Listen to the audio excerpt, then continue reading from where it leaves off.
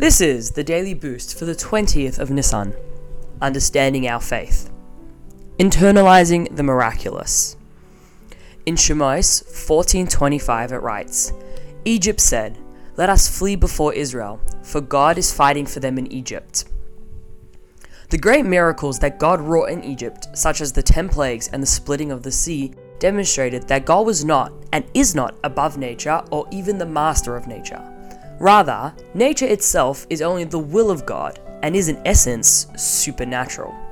When we realize that God is not some transcendent reality distinct from the world, that the world itself is merely part of God's reality, then we will be able to find God even within the limits of the world.